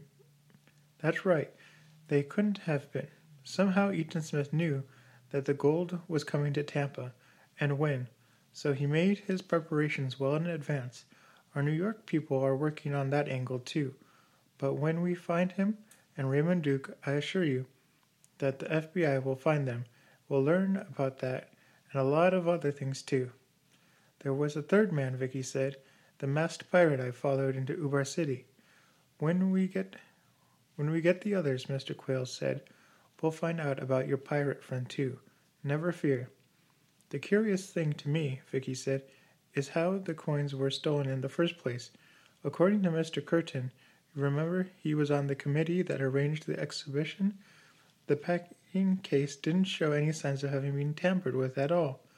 That puzzled me too, but because it was so puzzling, it gave me an idea that we're working on. An idea? Mr. Quayle smiled. Don't worry, I'll tell you all about it in the proper time. You've been our #1 operative on this case, and I certainly tell you everything after I've found out whether or not I'm right. Mr. Quayle patted the gold ship which he had put on his desk. It's amazing, he said, what people will do to get this pretty yellow stuff. Now, you go on and enjoy the rest of your vacation. I'll call you if I need you. When Vicki went back downstairs to the main terminal waiting room, a light rain was falling outside, one of those sudden showers so particular to southern Florida that seem to come out of nowhere and stop all of a sudden as they start. Since she didn't have a raincoat, she decided to wait it out. She strode over to the the big plate glass observation window that looked out on the airfield. Then she saw something that made her heart pound. He carried a valise in his hand. Vicki would have known that hurried walk anywhere, and the long black coat, and the fact that she was looking at his back made it all the more recognizable. It was the masked pirate of the torchlight parade. She hesitated for a second. Vicki would have known that hurried walk anywhere, and the long black coat, and the fact that she was looking at his back made it all the more recognizable. It was the masked pirate of the torchlight parade. She hesitated for a second, debating whether or not she should call John Quayle. Then she decided against it. In the time it would take to make a phone call or run upstairs to his office, the man would be gone. She dashed out into the rain. The man strode on, not looking back. He passed the open warehouse door and walked on in the direction of the twin-engine Cessna that stood on the apron beyond it.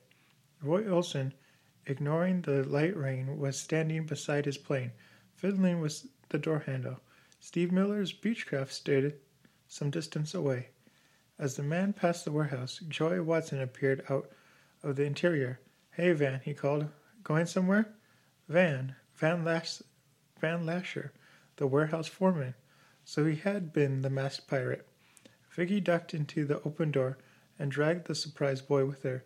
"Look, Joey," she said breathlessly, "I haven't time to explain, so just do as I say. Call Mr. Quayle. He's in his office. Tell him that Van Lasseter is the third man. Have you got that, Joey? Tell Mr. Quayle that Van Lasher is the third man." But, the boy stammered. "Joey," Vicki snapped, "this is important. Tell Quayle that Van is here, and it looks as if he has chartered Roy Olson's plane to take him somewhere. I'll do. But look, mister, I have to have clearance for a flight to Cuba. I can't just pick up and go on the spur of the moment." "All right," Van said. "I'll double my offer. $500. Sorry, mister, if I did a thing like that. But look, mister, I have to have clearance for a flight to Cuba. I can't just pick up and go on the spur of the moment." "All right," Van said. "I'll double my offer. $500. Sorry, mister, if I did a thing like that, I'd lose my license for sure." "Look here," Van said. "I'm in a tremendous hurry. I missed my plane, and if I'm not in Havana by 2 o'clock, I'll lose a lot of money. I'll make it 1,000. How about that?" "Gee, mister, I'd like to take you," Roy said, "but I just can't do it for any price unless I have legal clearance." All right, Vicki heard Van say. "How long will it take you?" 20 minutes, maybe. A half hour at most." "Okay," Van said, "but hurry it up." Vicki breathed a deep sigh of relief. The delay would give Quayle and the airport police plenty of time to get here. Just at that moment, Joy rushed out of the interior of the warehouse. "Miss Vicki," he shouted excitedly, "I got Mr. Quayle." At the sound of Joy's voice, Van heeled around, where he saw Vicki, his face contorted in a horrible expression of anger. He whipped a pistol from his coat pocket and struck it in Ray Olson's rib. "All right," he sneered. "I'm tired of all this stalling. Get in that plane, or I'll blow you apart."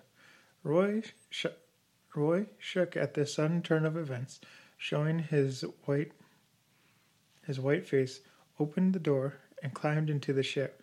Van followed at his heels. Vicki almost panicked. Van was getting away, and he had to be stopped.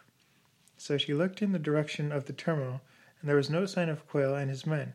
She looked inside the warehouse.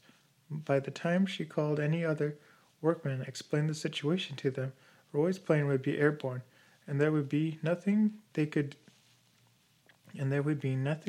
do anyway against a desperate man armed with a gun. These thoughts flashed through her mind in a split second. Then she saw Steve Miller's plane. She made a dash for it. When she reached the Beechcraft, Vicki opened the door and scrambled in. By the time she had stumbled up the narrow aisle between the passenger seat and settled herself behind the wheel, she could hear the grinding noise of the Cessna's starter and see its twin propellers slowly turning over. She flicked the ignition and jabbed at the starter buttons, and as she did so, the engines of Roy's plane caught with a tremulous roar, and the propellers flashed in a dizzying disk of reflective sunlight and a wild spray of falling rain. At that moment, the motors of the Beechcraft started, and Vicki spun the wheel to taxi the ship into Roy's path. With Van Lasher's gun at his back, Roy had no choice but to try and get his plane into the air. He swerved just in time to miss the wing of the Beechcraft by inches and headed out crosswise over the landing field. Vicki opened the throttle wide.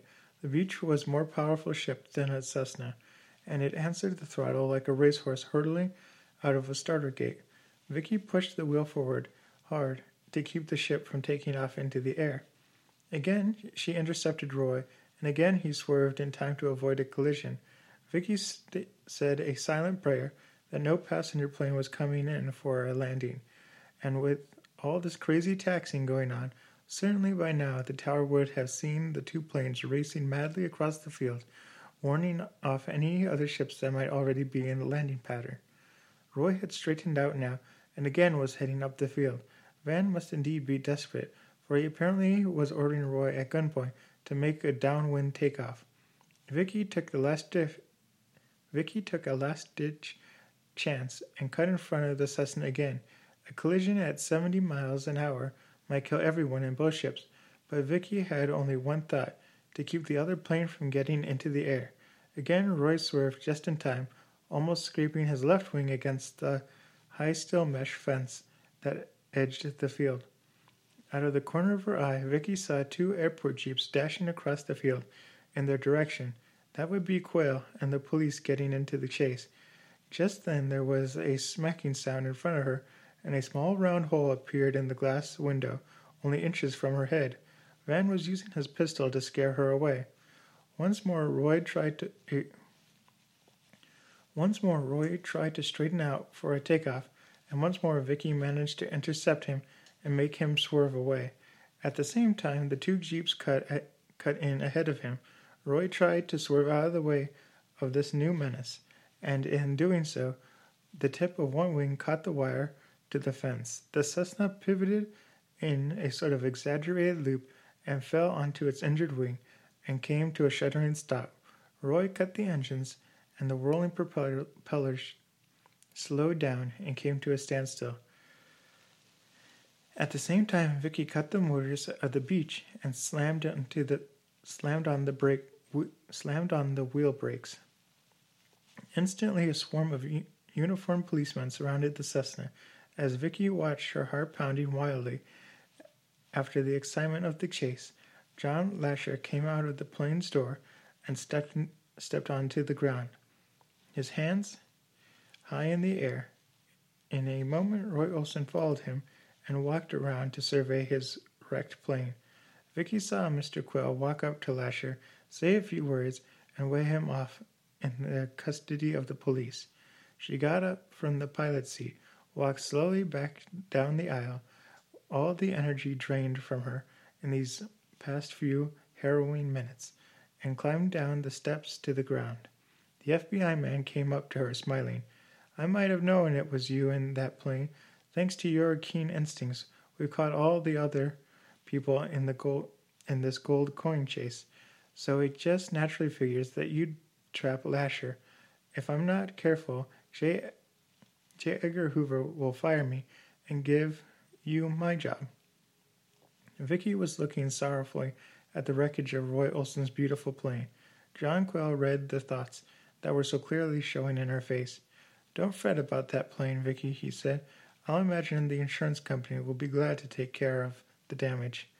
Roy Olsen joined them, just in time to hear Mr. Quayle. This is Chapter 15, The Mystery Solved.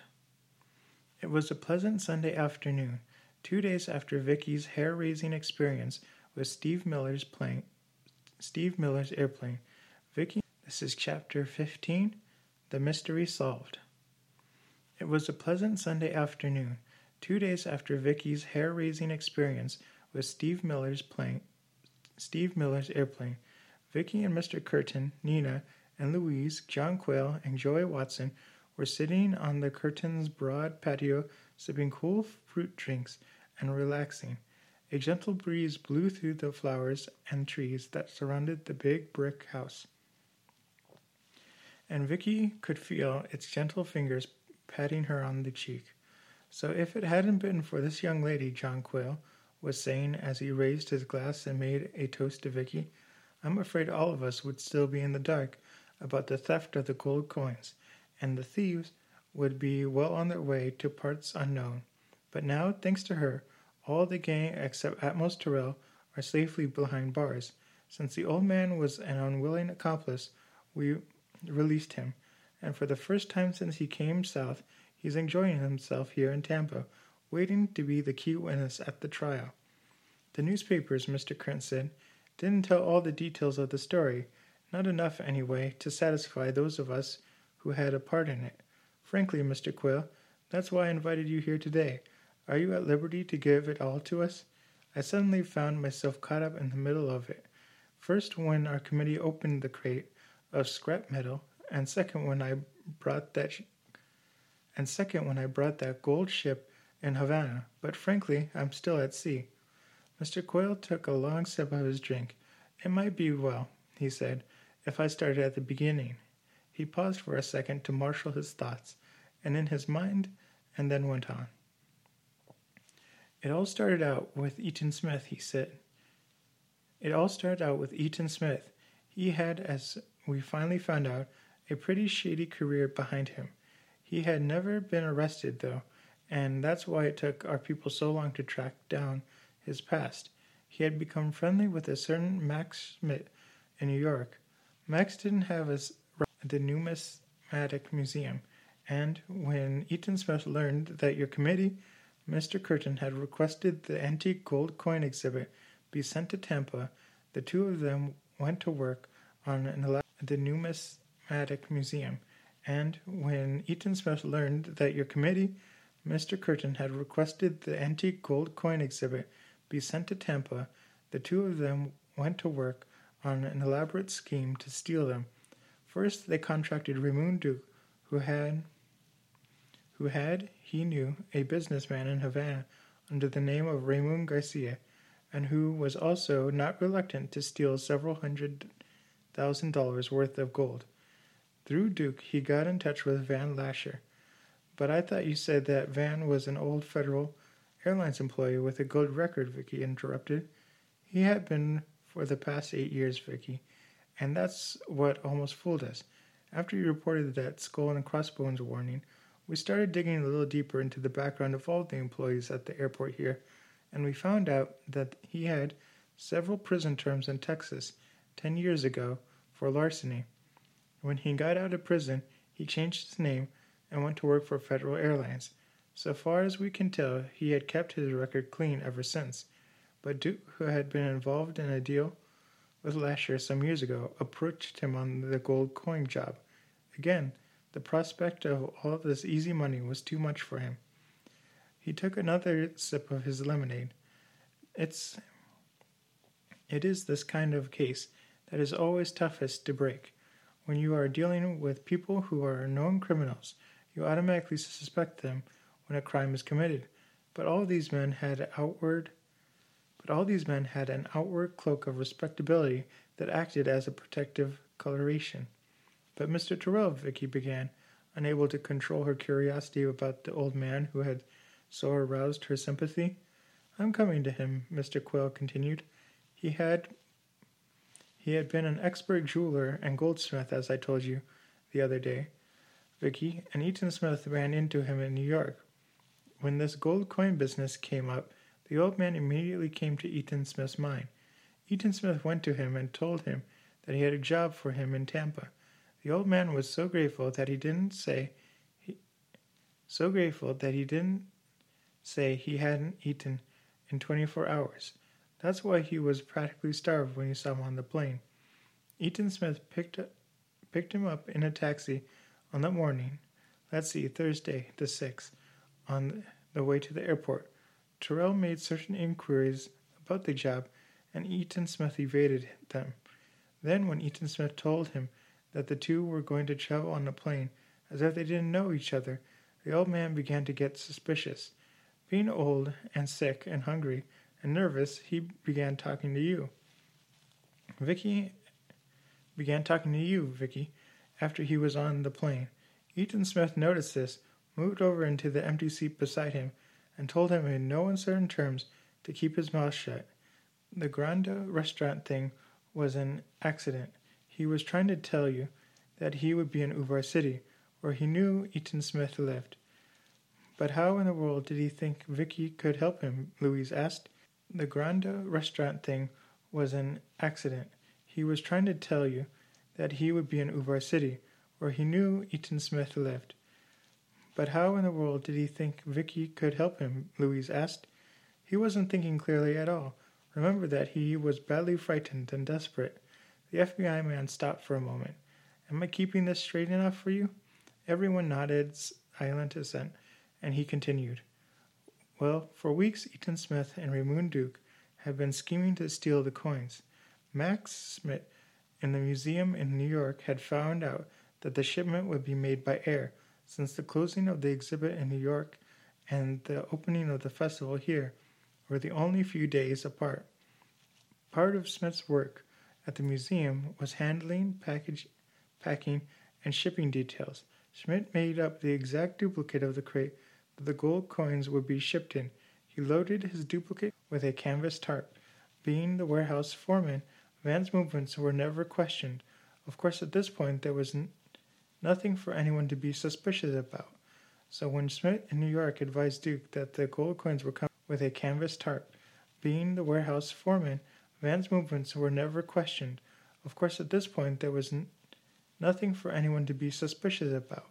So when Smith in New York advised Duke that the gold coins were coming on Federal Flight 17, your ship, Vicki, they were all ready to snatch it. It was only a coincidence that Eaton Smith and Terrell were on the same plane.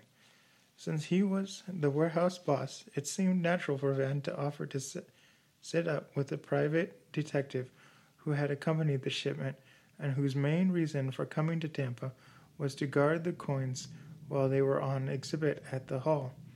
Jones, of course, was glad of the company, and Van had figured out a pretty cute gimmick. He knew that the all-night guard duty in the warehouse would be a pretty dull affair, so he brought along a thermos jar of coffee, which he went out at regular intervals to refill. He also provided himself with some very mild sleeping pills. Sometimes during the night, he slipped one of the pills into Jones' coffee. Since Jones had been up all day and had a fairly tiring plane trip too, the mild pills was just enough to put him into a sound sleep and give Van a chance to switch the crates. Smith had sent him several duplicate labels from the museum in New York, so Van soaked the original labels off each crate with a solvent solution and put the label addressed to Duke on the crate of gold and the label addressed to the festival committee on the crate of junk. Since the solvent was thoroughly dried by morning, there was no way to tell that a change had ever been made. Then he switched the bills of landing, covered up the genuine crate with the canvas, and that was all there was to it. When it was all shipshape, he woke the detective up, and so far as Jones knew, he had only slipped off for a moment into a brief nap. The bit about the prowler joy was staged by Van to indicate that someone had been snooping around. It was just by chance that he used your flashlight. You had left it on top of your locker, and Van happened to see it. And so, Mr. Curtin said, the theft was accomplished by the simple device of Van Lasher switching the crates. That's right, Mr. Quill said. It was as simple as that. The next morning, at the same time, the fake crate was delivered to your committee. The crate containing the gold was delivered to Raymond Duke. Naturally, we checked on all the deliveries made that morning, but Duke showed our man the bill of landing for a shipment of perfume, and we had no reason to doubt it. At that moment, Mrs. Tucker interrupted with a plate of sandwiches and a fresh pitcher of lemonade. Mr. Quayle turned his attention briefly from the gold coins to the food. Being a bachelor, he said to the housekeeper, I don't often get to eat chicken sandwiches like these. He helped himself to another one. As she sipped on her lemonade, Vicki couldn't get her mind off the old man who had been the starting point of the whole case so far as she was concerned. How, she asked, did Duke and Eaton Smith get Mr. Tyrrell to work for them after he had found out what was going on? By another simple method, the FBI man replied. They threatened to kill him if he made a false move. But when I saw him in Ubar City and in the art supply store, no one was with him, Vicki said. So he couldn't have been completely a prisoner. Why couldn't he have gone to the police? They'd have protected him. They had one other weapon, Mr. Quayle said. It appears that the old man has a grandson in New York. Tyrrell was unable to support him, and the boy was in a charitable institution. They threatened to hurt the boy if Tyrrell went to the police. Naturally, the Tampa police would have gotten in touch with the New York forces to assure the boy's protection, but the old man was scared out of his wits and wasn't thinking straight. That's why he was so frightened when you saw him that day in front of the Duke's house. But he did try to get away on the plane to New York, Vicki reminded him. There's no accounting for what people will do when they get panicky, Mr. Quayle said. He saw you in the store that day, and the idea of running away on your ship suddenly occurred to him. He had come to look on you as his friend, Vicki, since you were the only person who had acted friendly towards him. He had seen Eaton Smith's air travel credit card lying on his desk, so having no money, he tried to use it to pay for his ticket. When he picked it up at the airport, naturally the federal people called Eaton Smith, and he and Duke drove to the airport and found the old man, forced him into the car, and took him back to Uvar City. He lost his violin case in the struggle. The FBI man took a long sip of his lemonade. I'm certainly doing a lot of talking, he said. If you stop now, Louise said pertly, I'll take away that tray of chicken sandwiches. In that case, Quayle reached for another sandwich. Now, where was I? What I don't understand, Mr. Curtin said, is how that peddler in Havana happened to have the solid gold ship coins he sold to us. We got him too, Quayle said, but let me go back a little. Eaton Smith had a very ingenious idea about shipping the gold out of the country. He brought up several crates of those little festival souvenirs on the pretext of giving them to his customers. You saw some of them at his house, Vicki. He forced Tyrrell to melt down the coins and cast. If the Cuban custom people bothered to open the crates at all, don't forget that Ramon Garcia was constantly shipping things in and out of Havana. They would have seen the souvenirs on the top and passed. If the Cuban custom people bothered to open the crates at all, don't forget that Ramon Garcia was constantly shipping things in and out of Havana. They would have seen the souvenirs on the top and passed the shipment. Naturally, they would have no reason to suspect the crates held anything more valuable than cheap novelties, and of course it worked. Now, for the man who sold you the gold ship in Havana, he was a handyman who worked at odd times around Duke's place. When Duke was removing the gold from the crate of souvenirs, he was careless to let the fellow get a good look at one. He recognized it for what it was, and when Duke's back was turned for a moment, slipped it into his pocket. And thereby, Mr. Curtin volunteered, providing us with one piece of concrete evidence that solved the mystery. Don't you mean solid gold evidence, Daddy? Nina teased. It is a good thing we went to the thieves' market that afternoon, Vicki remarked. No, Quayle corrected her. It's a good thing that you have all the instincts and the quick mind of a good detective, Vicki. You were smart enough to put all the odds and ends of evidence together and come up with the right answer. Not everyone has that talent. Me, for instance, Mr. Curtin laughed.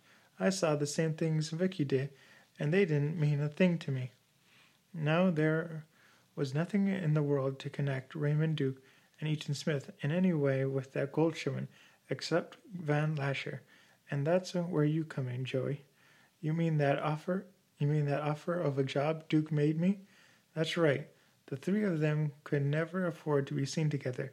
They were even afraid to use the telephone, lest a message somehow be intercepted when Van was out of the warehouse. But obviously they had to keep in touch. Since you were always around the warehouse with Van, the idea was to use you as a messenger boy. They figured you needed the money badly, enough to do as you were told, and that they could believe any cock and bull story Van cooked up to explain the need of secrecy. Of course, if everything went right, there was no reason for you or anyone else to connect either of them with the missing gold. But you turned them down, and they were afraid to approach anyone else. So Van used the cover of the torchlight parade in Ubar City, where almost everyone in costume and most people were masked, to meet his Confederates. That's why he ran away when he recognized you, Vicki, and lost himself in the crowd. And that's why Duke went after you, to hold you up by some pretext, or wait until Van could get away. Van sending you that threatening note was another dumb play. He thought it might frighten you into keeping quiet.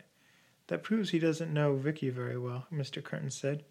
And again, you used your detective's intuition when you saw Van walking across the airfield toward Olson's plane and recognized him as the pirate.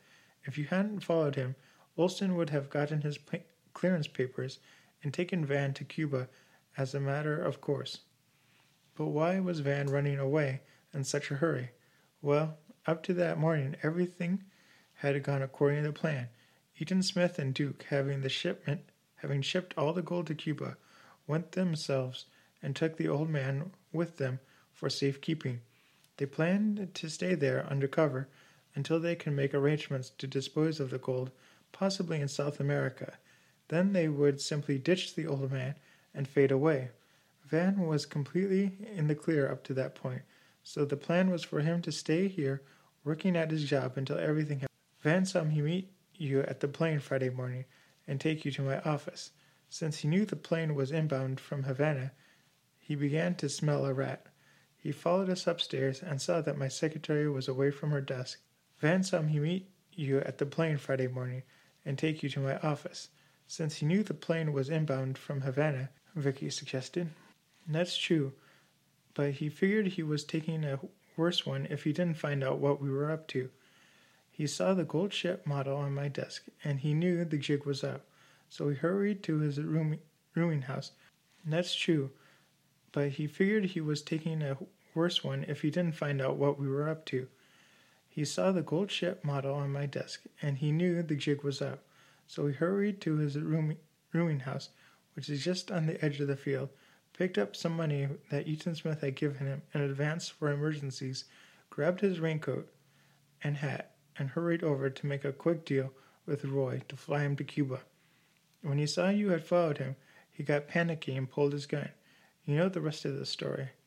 The FBI man drained the last of his lemonade. It's been quite a case, he said. Just one thing, Mr. Curtin said.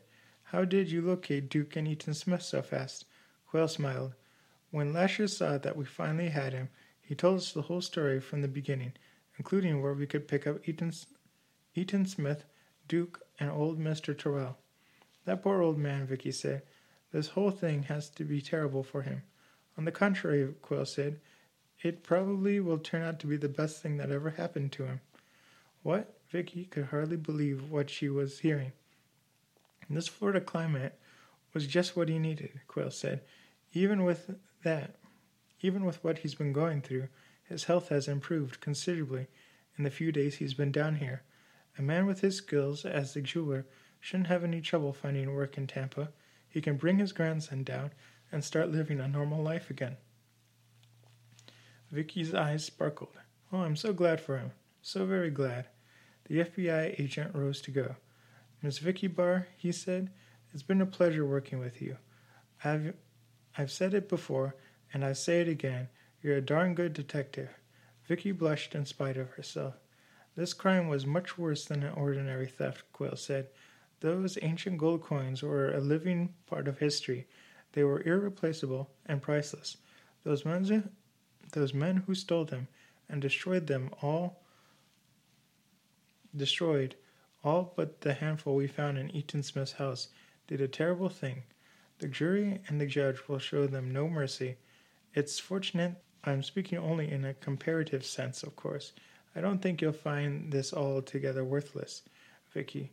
From his pocket he took a little gold ship that Vicki had first seen in the thieves' market. I'm speaking only in a comparative sense, of course. I don't think you'll find this altogether worthless, Vicki. From his pocket he took a little gold ship that Vicki had first seen in the thieves' market. For your invaluable help in solving the case, the insurance company wants you to have this as a reward. He reached over and put the ship model in Vicki's hand. The polished gold glistened in the afternoon sun. If I ever have another case as perplexing as this one, I may call on you for help, Vicki. You're a darn good detective.